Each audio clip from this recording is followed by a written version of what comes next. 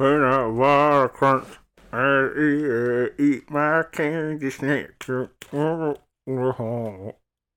put some pillows behind me. Trying to get comfy. Yeah, well, it gets me closer to the mic, so. I am currently limited by the length of the cord to the computer. Right, hold on. For just the mic?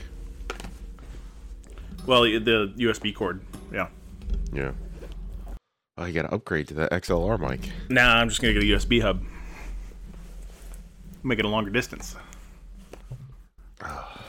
Never gonna get you to get a different mic. You'll maybe someday. I gotta buy a new video card first. Oh, my stamina's replenished. David Crosby died. That's a transition. Very sad. I'm just looking at my phone, you know. Your stamina for what? That's a terrible mobile game. No. Well, one of those merging games, you know. Oh, God. This, this one's not been actually gross yet, so I'm not going to recommend it. I'm not going to actually say the title, because you know what? I don't know what it is. It's something with merge in the title. I've still been playing Marvel Snap quite a bit. I feel like I didn't pour myself enough wine for this. Why? I'm already halfway gone for what I poured. Oh yeah. Well, don't get too drunk. No, I'll just drink this because that is actually I can't drink during these like you can half the time because the first thing that always goes, even before I'm drunk, is my speech. Yeah. I'm so weird. You lose your voice. I just slur my words too quickly. Yeah, I slur mine while sober, so it doesn't make much of a difference. All right. Do you have any idea who read the thing last time? No, I don't. I'll do it. Okay. I think we were splitting it now anyway. I think you might have read the first part and then I did the second part, or I did the first part, you did the second part. Whatever happens, I'll almost certainly remember to read it next time if you remember this time. Sure.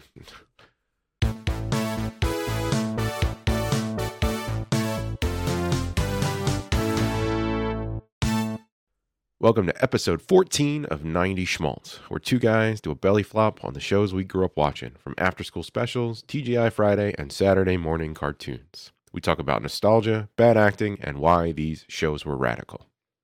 On this podcast, we take our media topic and briefly cover production, cast, and filming.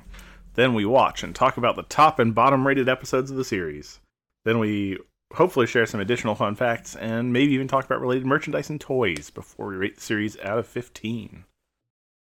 You can find us at www.90schmaltz, schmaltz.cool.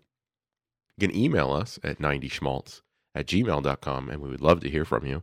And rate us if you're actually enjoying what you're listening to on anywhere you listen to your podcasts. Smash that bell.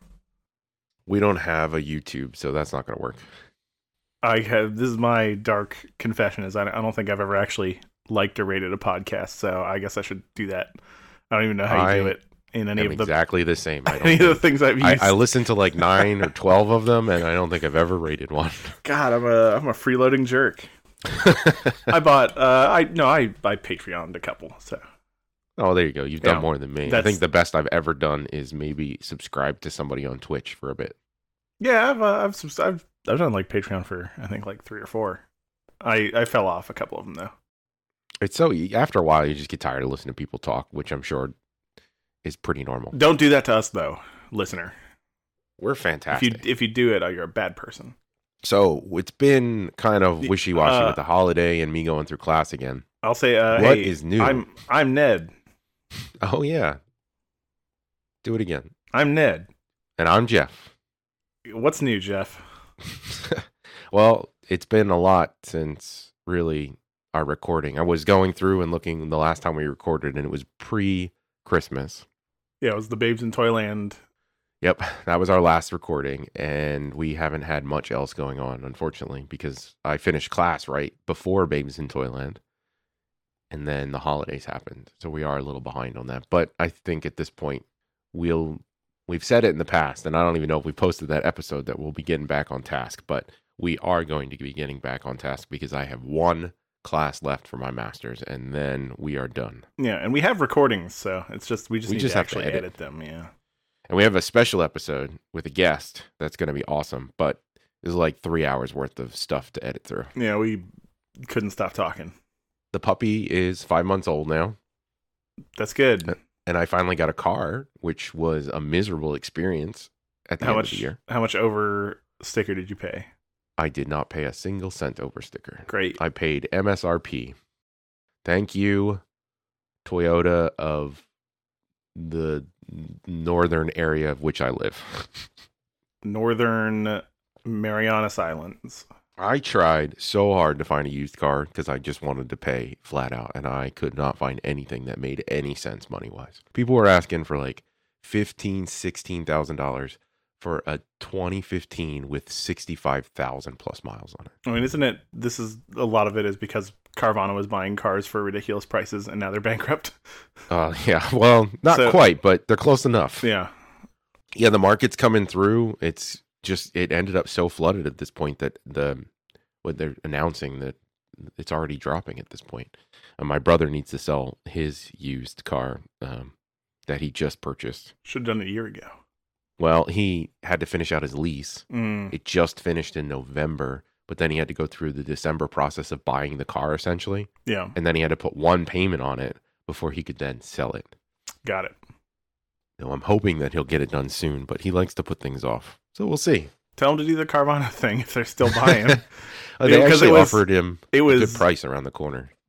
Like no wonder they're in a mess because like my friend did it and they just were like, okay, here's $10,000. Thanks for the car. They didn't even bother to turn it on before handing over the check. Did not check the condition or anything or ever get back in touch with them. I don't know. They had to have made money off of that because even when I was looking at the end of the year, they would have things pop up and then they would be sold. But I guess it's the internet. It might have been fake. Or they were just selling them to people who were hoping to flip them. It's possible too, yeah. Just people trading the same things back and forth. I don't trust, speaking of video game prices, I don't trust the auction prices of most Super Nintendo games. Mm-mm. I'm absolutely not trying to build a collection of any of that nonsense, but there's still a couple I'd like to own. But on the other hand, you're flooded with...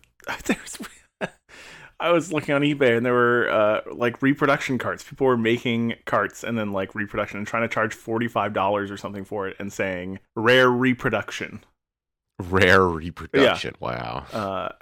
And it's something, man. It was like one was it was in the plastic case graded reproduction cart of like a ROM hack. Of course it's near mint. You just made it. People are buying these things. People buy weird things. What are we talking about today? Well, I guess I didn't give anything in my life because nothing's happening. So nothing at all. You're finally recording on your couch. Yeah, I reoriented my room. I've got my room set up now. This is my media room. I've removed the full-time desk.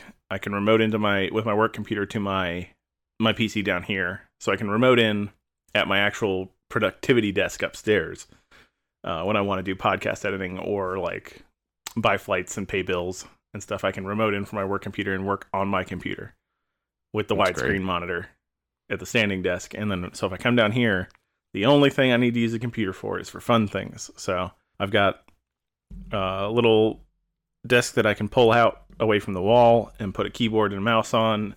I've got a monitor stand. I'll probably get a second monitor stand. And I need to get a light and camera stand for streaming because I want to start streaming again.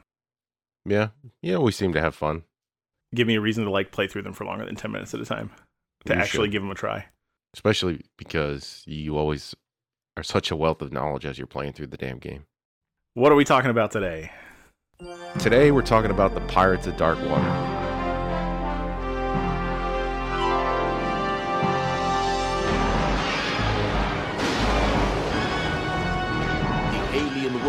Is being devoured by dark water. Only Ren, a young prince, can stop it by finding the lost 13 treasures of wood. The series released on Monday, February 25th, 1991, and ran over 2 seasons or 21 episodes until May 23rd, 1993. The television series itself aired first on ABC, then in syndication. The show first premiered as a 5-part miniseries titled Dark Water on Fox Kids in 1991, and these episodes were eventually later retooled and animated, which were then rebroadcast as the TV series later in 1991 on ABC. The Pirates of Dark Water was a Hanna-Barbera produced animated American television series created by David Kushner. Kushner also created Fiefel's American Tales. He was a story writer on Hocus Pocus. The man's got some credits to his name.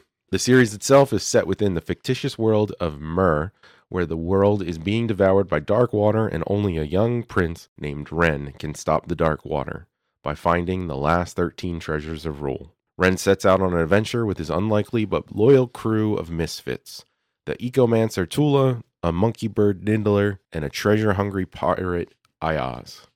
However, no grand adventure would be complete without the bad guy, and to save the world, Ren will have to race the evil pirate Lord Bloth, who will stop at nothing to get the treasures for himself. Man, I loved this as a kid. You remember this show? Yeah, I loved this show as a kid. I was always excited to watch this on Cartoon Network when we came home from school. I remember I thought it was a silly name, and that's what I remember about it. I never watched it. It was a funny name that I liked to say and make jokes about, like. I watched this whole series. I can remember most of these episodes. Well, good. Do you remember where you watched it? Yeah, so they would watch this. I was in grade school, and I think at the time we were going to my grandmother's. We may even have been living with her when our new house was being made at the time. But she had in her room like a chair, and that's where I watched television because my great aunt was usually watching television in like the main room or whatever it was. So I got to watch my TV shows upstairs with nobody bugging me. And I remember watching this and Pokemon. Yeah, because this was in syndication for a while. Oh, yeah. Because when it started, I was pretty young. That's on my 1991 is on the earlier end of my things I actually remember. So, and then you talk about Pokemon. That's 97. So, I was probably watching this in like 96, 97, 98, somewhere in there because it would have been like 6th grade. So I think it was 97, 98. We got a VHS. We do have a VHS back. And this looks like it must have come from a rental store or something, and they cut it out and put it on the big black generic VHS thing, or maybe not. Who knows? This has got to be like the mini series all combined together. That is what I believe it was. It was an eBay listing. All right, we got it back. I'll say each all caps thing I will say as if it was all caps. Sail alien seas on a voyage into unearthly adventure in this feature-length swashbuckling sci-fi odyssey from the creator of the animated hit An American Tale. Sure. On the ocean-covered planet of Myr, the once glorious Kingdom of Octopon is under siege by a vile pirate giant named Bloth, and his crew of inhuman marauders. Only the dashing Prince Ren can save his ravaged realm from Bloth's attacks. They're not capitalized. Bloth is. Not the second time. Yeah, it is. Oh, you're actually reading it oh, yeah. in that format? Oh, my God. So the back of this VHS, it has a very difficult to read. It's kind of arabesque. Maybe like the title from the Banner Saga. Kind of, but they also took the picture in a way in which the top is bigger than the bottom. Yeah, it's a bad doing picture. The right angle. But I've got this. But to regain his throne, Ren must embark on a danger-filled quest to gather 13 legendary treasures. Assisting the young hero for their own secret reasons are the ravishing adventuress Tula, the warrior Ayaz, and Nidler, friendly monkey bird. Guided by a mystical compass, Ren and his allies journey through a world of pitched sea battles, alien intrigues, and incredible sea-going exploits. Set your course for adventures beyond your wildest imaginings in The Pirates of Dark Water. Color, approximately running time, 90 minutes. Yeah, it's pretty cool. That's a feature length. It's interesting as an approximate running time. Did they not check before printing? Do VCRs have different speeds?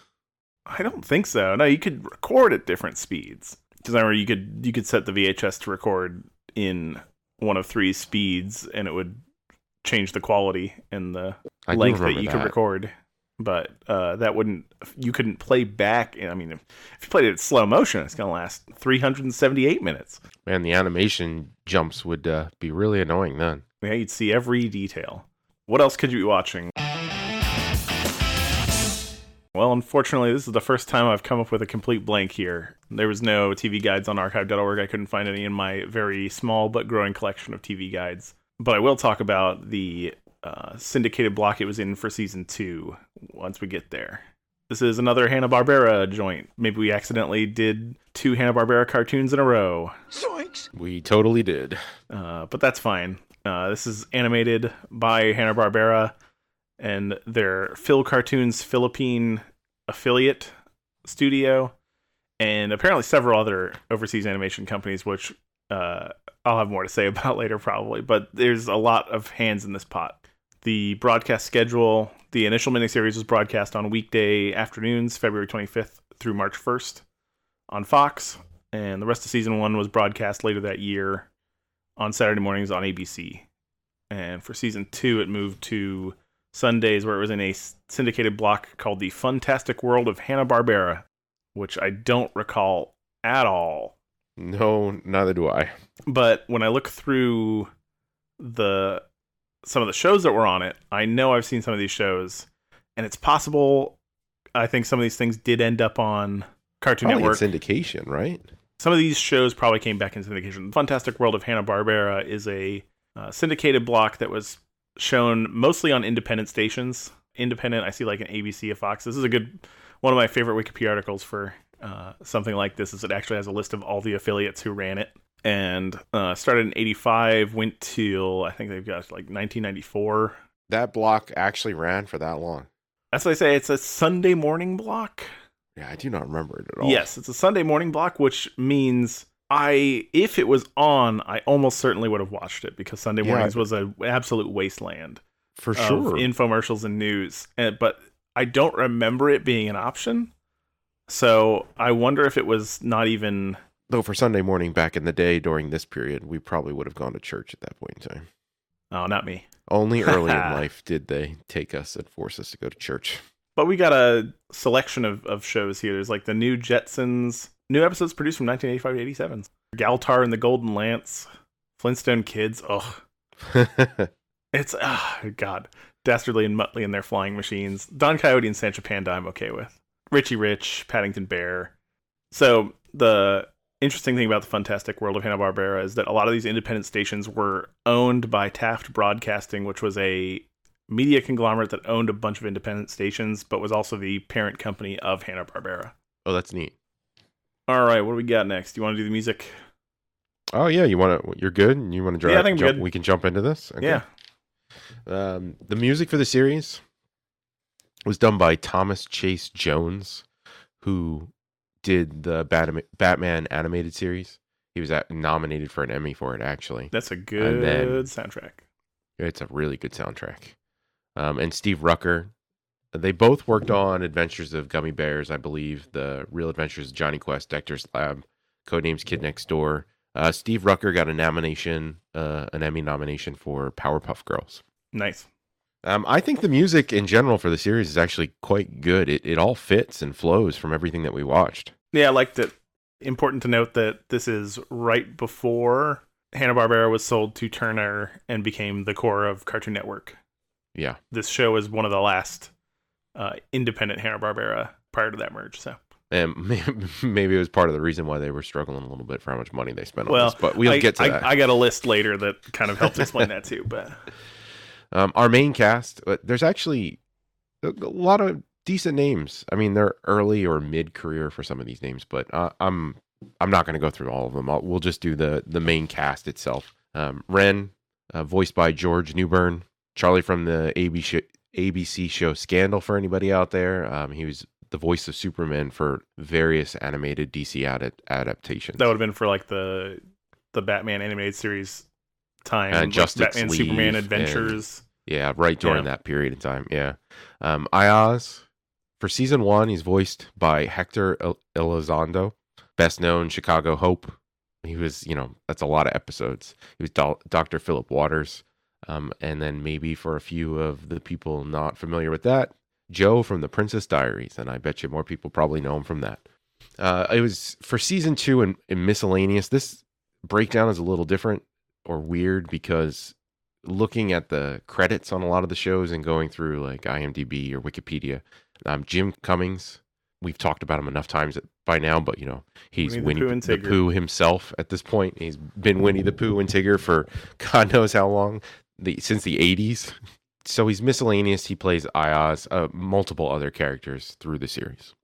But the credits, I think we've come to the conclusion back to that part that I was talking about, that the credits are show wide. So IMDb's wrong about it, or yeah. It's hard to tell but it seems that they're showing the entire cast list for the entire series on every episode. Yeah. Because it's mentioning Kate Mulgrew and John Rhys Davies, and those people are, and it was Renee Auberjonois who we saw. As far as we can see, he's only actually in one episode. Yes, and we went through, he shows on IMDb in multiples, but we were having a hard time even like picking him out. So either he's an amazing voice actor or we were just having a hard time with it. As usual, IMDb is a user-generated source, so don't trust it. Next is Niddler. For the full series itself, he is voiced by Frank Welker. Again, a name I feel like, God, how many times have we said his name in any of these animated series? My biggest fact, I'm not even going to point out what he's been in, but when we started our podcast, the Gargoyles episode sometime last year, Frank Welker had 872 credits. As of today, he has 895. That man works. Next, Tula, voiced by Jodie Benson. That's Ariel from the 1989 Little Mermaid. Conk, voiced by Tim Curry. Dr. Frankenfurter from Rocky Horror Picture Show. The butler from Clue. Long John Silver in Muppet Treasure Island. You hear that voice, I guarantee you know who that is.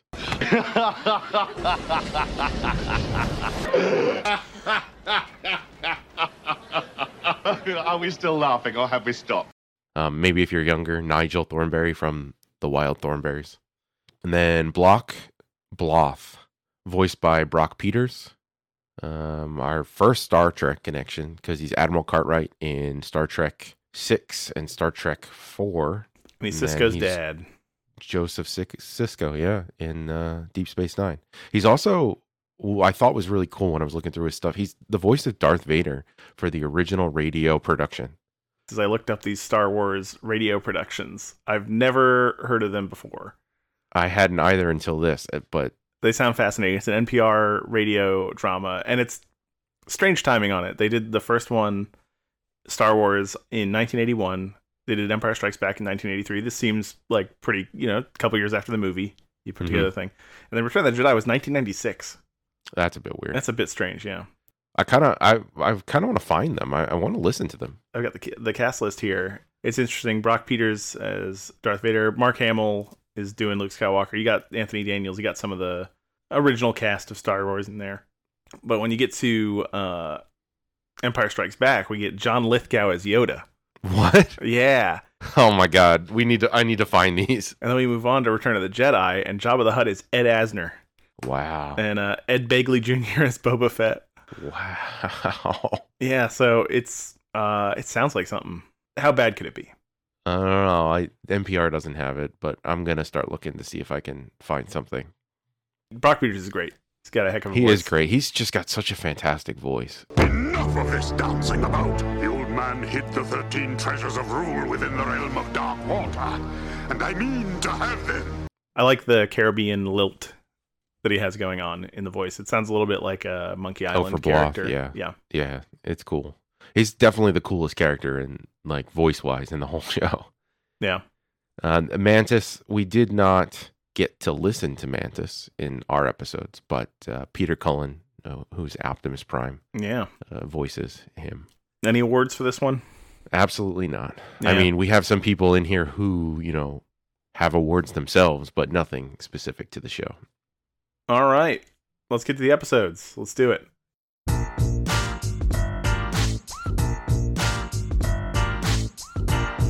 It's episode time.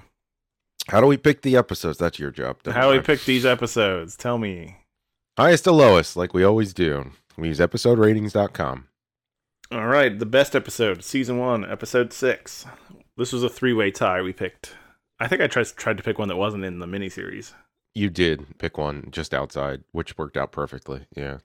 Yeah, I thought picking that first one would be episode 3 or something like that, and that was a bad choice. And the other one was in season 2, and we want to spread them out. So we picked season 1, episode 6, which, if you look on IMDb, it's broken into 3 seasons. There's only 2, because anything that we see now at this point is not part of the miniseries. It's part of the TV series. The title of the episode is Andorus. Directed by Don Lusk and Paul Summer. Written by Peter Lawrence, Lauren Bright, and Christina Lucky. And I think Peter Lawrence and Lauren Bright did the story, and it's written by Christina Lucky. Got it. It comes on the front of I saw it when we watched it, but the original information is pulled from IMDb. Synopsis. Ren and the crew stop to gather supplies with Terran still in tow, while Tula shows signs of being an echomancer. It's not an ecomancer, right? Echomancer? It's ecomancer. Do they say echomancer, though, right? I thought they said eco. Maybe it's ecomancer. And I just don't know how to spell things. No, you spelled it correctly. I thought it was ecomancer, and I thought they said something different, so I was surprised. But maybe I just can't remember. You know what? It's technically a made-up word, which is why it's it's not real. Oh. With you saying it and me seeing the red underline, I'm like, oh, wait a minute. Bloth sends his men and Conk to capture Terran, but during the pursuit, they wind up in Andorus. It is then revealed that Andorus is the homeland of Tula and Terran, a land destroyed by dark water and the Blight. Terran and Tula use their powers to restore the island, but something evil is around and guarding one of the treasures. Ren then goes in search of treasure and fights the Blight, allowing the island to thrive. What an episode. Yeah, it's an episode. It's a lot of stuff crammed into 23 minutes in this episode. Like a lot of information, a lot of story, a lot of background, a lot of world building. Like they went for it on this episode. Not quite sure on the next one, but we'll get to that part too. Well, I just have a note. My note here, it says I wrote down egomancer, like as a joke about waffles. So they definitely call it an echomancer. I'm just confirming. Maybe they do. Go back and listen to it real quick. Nah, I don't feel like it. All right, fair enough. Let's talk about the episode. Yeah. So immediately, what else did we watch animated wise? We watched Exo Squad, Real Adventures of Johnny Quest, Rocko's Modern Life, Gargoyles, Recess. So I think this is the most inconsistently animated show by far. Even more, Exo Squad has a lot of inconsistencies, but I think this one is more jarring moment to moment. There's a lot going on with the animation. Yeah, like, it looks so good sometimes. It does. And you know what I have? So my first note's this cinematic intro where they like pan down and then Ren like scurries down a rope in the process and stuff like that with the music. It's a cool intro. Yeah. And then they start talking to each other and like moving. If this was just a show of stills, I bet you it would look amazing. Yeah. Backgrounds have detail. Each cell, even the stuff they wear is complicated. It's intricate. Mm-hmm. And then they move them. There's sometimes with the close-ups where it looks like, they could just be ripped out of an episode of the Herculoids or Hanging Out with Birdman. It looks like a Hanna-Barbera character from 20 years older than the show is at times. There are times when that Johnny Quest episode we watched from the 1960s 60s looked better than this. Yeah. It was more consistent than this. There are times where when they take the cell pictures to actually go through it, they're not lining them up correctly. Yeah. So there's things are moving, things are bending. The special effect that they've drawn doesn't match up to the background. Yeah. It's weird. I don't want to harp on it too much because I think it's unfair also somewhat. I'm watching old Ninja Turtles and it looks pretty garbo moment to moment. This show was expensive though. Yeah, it was expensive. It shows the rot of Western cheap animation. They got it right for Real Adventures of Johnny Quest. That looks really good throughout. But they also spent a lot of money on that. They spent money on this one and they spent a lot of money on Real Adventures of Johnny Quest. Animation during this time period, you had to spend the money on it to actually have it be good because there's no computers. Or you had to stylize it. Well, no, actually, Hanna-Barbera was one of the pioneers of digital animation and was probably doing digital flash style animation for some of this stuff. For this stuff in 1991? They had begun to demonstrate it in the 70s. Wow, that's cool. So, I don't know. I can't say for sure that they did on this one. The other problem with this one is that I think there was just a lot of hands in the pot. They were... Yeah, per studio, because there were a lot of studios. There were at least 6 or 7 studios, most of them overseas, which is like, not to say that they can't do good, but it's more difficult. You get something back and then you're like, oh, this doesn't look the way I want it to, and then you got to send it back. So it's understandable, but it's too bad because it does a disservice to... It makes it tough to watch coming back to it. Because shows just a couple of years later, like Dexter's Laboratory, Rugrats, things that started to stylized animation or better animation, like with Gargoyles and the DuckTales, looks really good. In a way that this doesn't.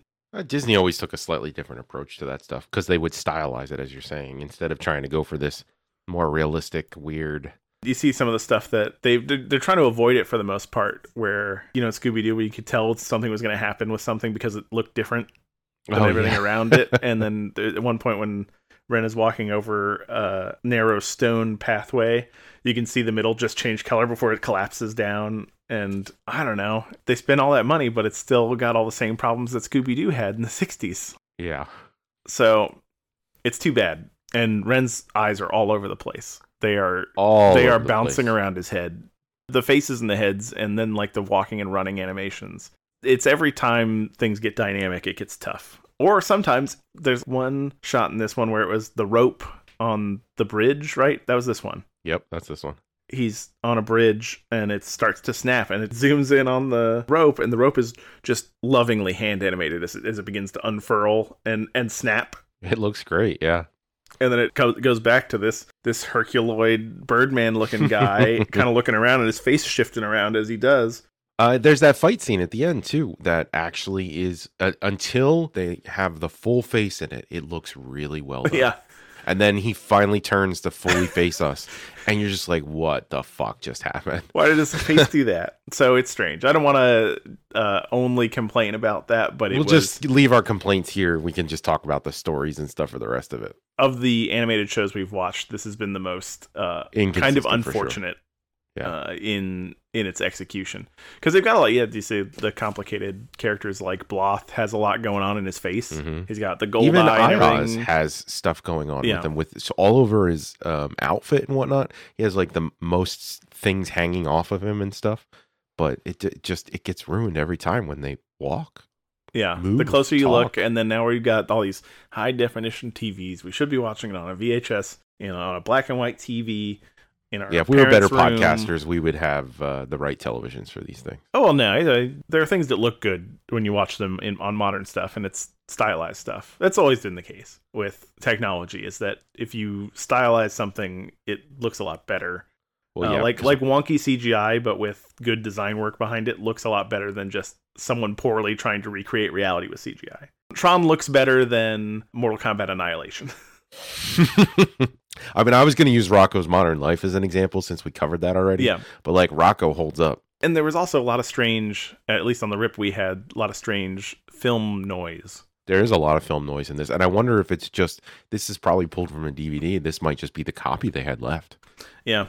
I noticed when I was watching Gundam again recently that these old shows, they didn't expect that it would ever be this high definition.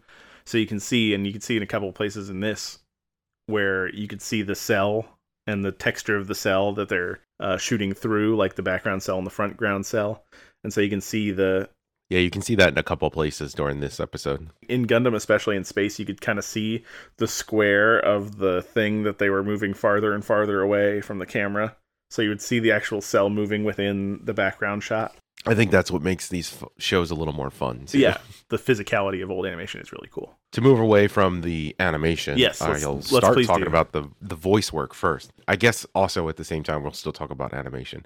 The voice work is really well done in this. Yeah. Everybody brings it, and they do a great job. And then none of the animation, like the mouth and the way it's animated, actually takes away from the feeling of every conversation. Yeah, there's not a lot of mouth movement in a lot of these characters. The only person who actually feels appropriate is Bloth, just because of the way he's designed. Everybody else, because they're much more human. He's got those big blue lips. Normal human-like. It feels weird.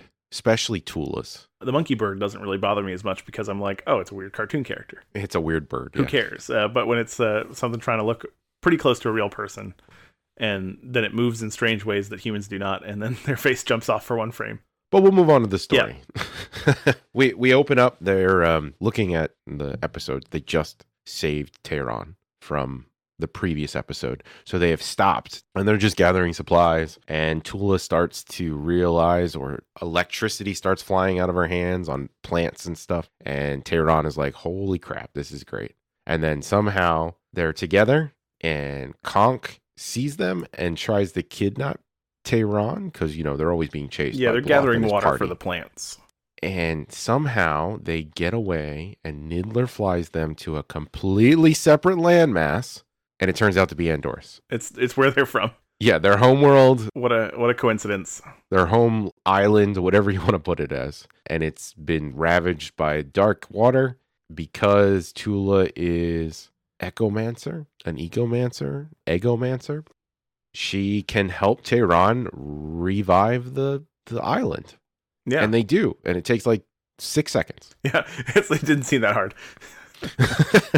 And then she's attacked in her mind by whatever this curse, Blythe, on the island. Yeah, the evil at the center of the island. And all of that is crammed into the first 7 minutes. Yeah, that's before the commercial break. Literally before the commercial break, we get all of that stuff. And I just could not get over how much they were trying to cram into that. I mean, there was so much just general information that we were supposed to take in that it was a little much. Yeah. And then so Ren comes and saves him. I mean, that's how it works, right? Because And finds a treasure on the way. They find out that there's a treasure on the island. Yeah. It's part of the reason that the Blythe is there, I guess. It's protecting it or trying to get it because, you know, these treasures are the only thing that can stop the dark water. So Ren goes into a hole all by himself. He's mentally guided by these two ecomancers. He fights the Blythe. And he kills it. He kills it. Yeah, he wins. And man, the way the monster that he fights looks is so good. The monster's really cool. When he's defeating it, I think like it gets surrounded by ropes and vines and like consumed a little bit. He gets like overwhelmed by something, and it's just dynamic. It looks really good. And then but then there's the character of Ren, and he like. Well, we can go back even right before he fights the Blythe to stick to the animation. This is where the cells don't line up. You remember the keyhole? Yeah, the keyhole bounces off the light. It like bounces, and the light is like in the keyhole shape, but it's like several millimeters. It just moves away for a out frame. of the key. Yeah, it's very weird, very very weird. So Ren saves it, defeats the Blight, gets his thing, and then Bloth shows up. Yeah. Why don't you file out the rest of this episode? Then they get in a fight. He kidnaps Ren. And I think Niddler, but Conk is like slowly cutting the thing, and he's With got a his cool like scissor knife. Yeah. And I appreciate Tim Curry is not doing a Nigel Thornberry. There's like a volume knob for how much Tim Curry is present in some of his voice work. And Yeah, he sounds doofy in this. He does it well. yeah, he's not all the way up. He's not skull mastering. Yes, very nuanced. It's great. Ha! The great conch, find them all. Blood will be one happy jungle longo. He kidnaps Ren. They're in a wood cage, and Tula comes up and gets in a sword fight, but then throws down her sword, and then it's like, oh, she's giving up, and then she uses her powers to knock him into the ocean. That's what it is. And then they saved. That's it. And they ask Tehran to come with them or whatever, and he's like, no, I have something to do here. You have this ecomancer. Yeah. And he says, you don't need me anymore. As quickly as we may be able to explain it to you, they're cramming a lot into 23 minutes. It feels rushed. It feels like they're not getting to everything. Yeah, it's one of the problems for me with the show is, and maybe this is a function of the 2 episodes we picked, but one of the things I hear about the show and read about the show that people like is that it is a myth arc continuous show, and these just feel very episodic, these 2 episodes that we watched. They do. I mean, I guess the beginning of this one, because Tehran's here and he's here from the previous episode. Right. That's nice. The second one, definitely, that is completely episodic. That's a filler episode. Yeah. But we'll talk about that. I got to get better at not talking ahead. I get antsy. You want to talk about the next one? Yeah, we can just jump right into the next one. Okay. Season 2, I mean, episode that's 5. it. Most of the gripes are animation. Season 2, episode 5, The Pandawa Plague. Directed by Don Lusk. Written by Glenn Leopold and Christina Lucky. When Ren and his crew are taking time to relax and rest in Octopon, the queen of the monkey birds flies up and asks Niddler to help save the monkey birds from the plague and to protect the egg of the future queen. Ren and Niddler fly ahead to investigate, where they find most of the monkey birds have fallen. Can you stop clicking on things? Sorry. Have fallen to the plague and have become zombie birds. When looking for the egg, Ren and Niddler discover that Johto 10, the slaver, is behind the plague and is trying to steal the egg to further enslave the monkey birds. Yes. Every time you did that, your name would pop in front of the area like I'm reading it. I do apologize. It's just, I did correct monkey birds. I do want to say, just like the other episode, though, the intro is actually not that bad. This is very it's a cinematic. The intro is Ren standing in front of the lighthouse. It's well drawn. There's no movement, and you're just like, all right, that's pretty cool. And then the queen shows up, and Ren jumps into the water, and all of that goes out the window. So this is a Planet of the Snarfs episode. I don't know if that's like a TV tropes term or something, but that's just what I said as soon as I saw it. This is the mascot having to go help all of his other mascot race. Yep, this is 100% a filler episode. This has no impact on any story anywhere. The evil slaver is feeding them drugged melons that turn them into zombies. That's the whole episode. And then they get like a perfume gun that unzombies them. The weird like shell thing. Yeah. I do like the slaver is like weird Roman inspired. Yeah, he's got a big chin too. Oh yeah. All chin. He's mostly square on everything. And then they get to the egg and it's broken. And they're like, oh no, but that's because the new queen hatched. Or whatever. That's it. I mean, usually we go into more detail. It's just a bunch of monkey birds flying around. And the monkey bird Niddler isn't even a terrible mascot as far as mascots go in cartoons and TV. He's pretty well spoken. He sounds a bit... It's Frank Welker, so he sounds a bit like Fred from Scooby-Doo. Yeah, I could see it. Higher pitched. He's not tedious. He doesn't say snarf or anything like that. He makes a squeaking noise. He tends to help instead of hinder. But he does have that running trope, but he's always hungry. Yeah, he always wants food. Always complaining that he has to carry somebody. I don't like the name Niddler. It makes me think of like Diddler, and I don't like it. I see some mango melon trees. See you later. I do like that the Minga melons are only watermelons in this episode, when in the earlier season episode we watched, they were like well-drawn, weird, alien-type fruits. A fantasy fruit, yeah. Yeah. But here they were just like, no, they're melons. I know what those are. They say this phrase, nudgetot, or whatever it is, like over and over again. So I guess by this season, they flushed out like miscellaneous things, because I have that written down because they say it so many times. The previous episode, they said by the 2 moons or whatever it is. Yeah. And in this one, they say nudgetot. We could learn about the 2 moons by reading the series Bible on piratesofdarkwater.net, which is cool. There's these fan sites are so cool. They really, I mean, the amount of time that some people spend on this, and they're fun to read. They're just so informative. Real neat. Oh, I will say, I don't need to say that because I'm going to say, I'm going to say something because I don't have to tell you that I will say, because I just say. Exo Squad was a similar show with a continuous narrative. And one of the things Exo Squad did not do very well was that it didn't tell you what was going on or the stakes or like what the goal was, where this one does at the beginning, which is good. That's what you want to do. Yeah. It's good to tell me what's happening and why, so that I will understand the greater stakes of the narrative if I happen to end up in a middle episode and have no idea what's going on, because Deep Space Nine did a bad job of that once it went into syndication. You never knew where an episode took place at.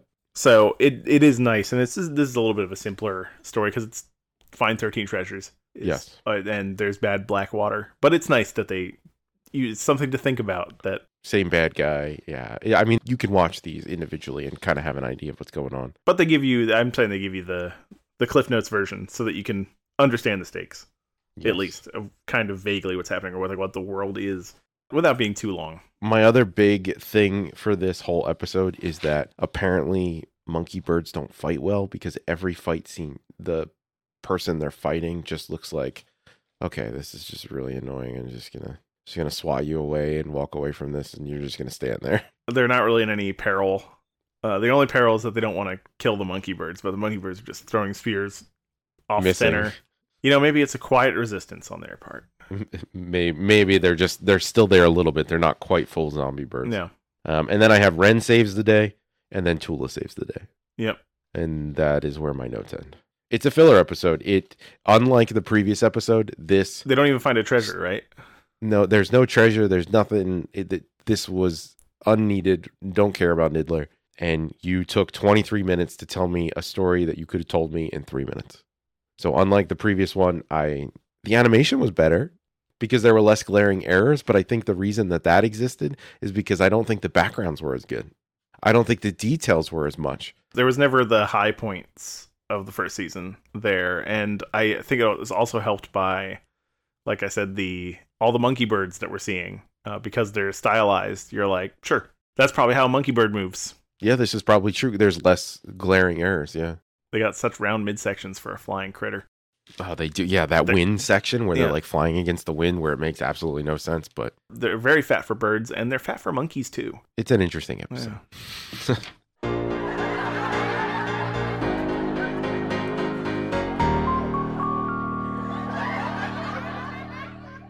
Where's it streaming?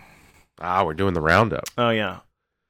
Where is it streaming? Well, you can buy it from the normal services, but there is no place that it's actually just streaming right now.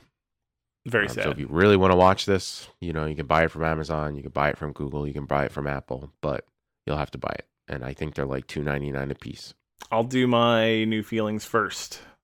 Do them. I think I've said most of it. The animation is a problem it's distracting from what they're trying to do. But many other aspects of the production are very good, and I don't know.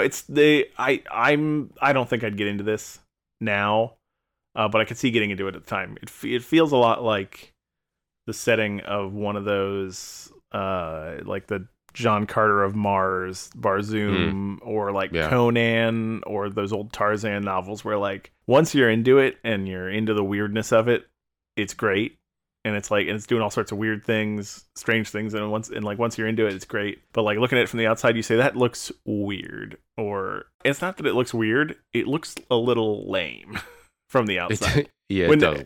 I know this show probably suffered. It's funny to think about that it was the case, but like if you show me a Robin Hood or King Arthur thing now, I'm like, no, thank you. I've seen enough of those. That's for grandpas. And I think pirates were in that same place in the 90s. Where pirates felt like an old thing, and then pirates got cool again in the 2000s. So these guys also it was a tough time for them. That's what I think. But that's all I got. Yep. What's your new feelings? I'm disappointed because I really, really loved this as a kid. I was always excited. I can remember a lot of the episodes. I remember, there's an episode where they like turn into monkey birds. Like Ren turns into a monkey bird, and there's like a weird thing for that. But that animation really kills me. Yeah. It's difficult to actually watch. And I watched the first episode too a couple weeks ago when we first decided we were going to do this. I just could not get back into it. So I won't be watching any more of them. But I'm an adult. I can still accept the fact that I was really fond of this and enjoy those memories while being, not going to watch this again. It is okay to like things that are not perfect. And it is also okay to realize that as a kid, you maybe didn't have the best taste in the world. I don't think any kid does. No, I definitely did as a kid. All right, what's next? I've just pulled up the rating thing, so I have it ready to go. Well, we'll talk about toys. Toys. Yeah, you want to go through some of that? I'm writing something down real quick. Yeah, we got look at these Dark Water Hasbro toys. You got a ship, the Wraith pirate ship. What they offer is cool, but the quality is, whew. Does it look bad? I can't. I'm just seeing the box, unfortunately. Oh yeah, they look really bad. There's very little effort put into those. They are not. Yeah, they look good like moldings. Oh well, and they just look like they're 4 points of articulation. You move the arms and legs up. Yes, because they've got weird shaped feet. They're only going to stand if you move the legs in a certain way. That ship's cool though. Yeah, and you know what? There's 8 figures and 1 pirate ship. Sloth looks cool, but yeah, these are just very, very bare bones toys. They were released in 1991 by Hasbro. They even come with any accessories. No. That's a death blow for me as a kid, because like even a lame toy, if it came with something fun, Yeah, like why don't they have a they sword? could spark your. So this guy's got an axe and a sword, but yeah, Oh, Bloth, yeah, a couple of Bloth these has do. nothing. The monkey has nothing, but you know what? That monkey looks pretty cool. But it also looks like he might move very little. I think the best figure is Conk. Yeah, it's the most accurate. Yeah. All right, and then comics aren't a toy, but I'll allow it. I said books are toys for old people, so. You did. That's why I put them there. 1991 to 92, a 9-part limited series release Marvel Comics. And then we Yeah, got... they look okay. And then we got a Super Nintendo and a Sega Genesis game. The SNES was by Sunsoft, Sega Genesis by Team Iguana. And then a role-playing tabletop game, which is very interesting. It is very interesting. You linked that to me. I have to read through it. Yeah, the fan site, again, piratesofdarkwater.net, has the world book posted as well to look through. It's based on AD&D, Advanced Dungeons & Dragons 2nd edition. There's no color pictures in it, though. The cover's going to be in color, but... Talking 2nd edition Dungeons & Dragons, it's not a luxury product yet. No, it did it's not become the colorful... I don't know when it happened, but... Some of these drawings are hilarious, though. Because Advanced Dungeons & Dragons 2nd edition is from 1987. Which would have to be. This is a 1991. Additional fun facts. Give me some of these. Yeah, the series was never created, which is a great fun fact, right? If you're ever going to go and watch this. Never completed. It ends abruptly after 21 episodes. I'm going to stop you. You should say that again. He said the series was never created. Oh, did I? Yeah. The series was never completed. It ends abruptly after 21 episodes with only 8 of the 13 treasures collected, which is quite unfortunate for anybody who, might want to pick this up and start watching it. Yeah, just know that it never wraps up. Yeah, that you're dealing with a Carnival situation here. Yep. You do the next one. The original 5-episode miniseries was the most expensive animated project Hanna-Barbera had taken on up to that time, with each half-hour episode costing $500,000. Each half-hour episode consisted of 12,000 cells, double the number of a typical Saturday morning cartoon series. Yeah, I mean, there's a lot going on. Even as much as we rag on it, there's effort in there. But yeah, I think I think the focus was in the wrong place. Yeah, the quality control was a little light. The backgrounds look great, but if the people on top of it don't look good, it doesn't matter. Yeah, better to have an abstract backgrounds and good looking characters than the opposite. And in that original miniseries, Roddy McDowall was the voice of Niddler instead of Frank Welker, and McDowall was Cornelius in the first 2 Planet of the Apes, then Caesar in the next ones. Yeah, he's an interesting guy. From this day on, the world will no longer see monkey birds as slaves, and I was part of that. So I guess that's it. Do you want to rate it? Yeah, let's rate it. Let's do this. You rate it first. All right.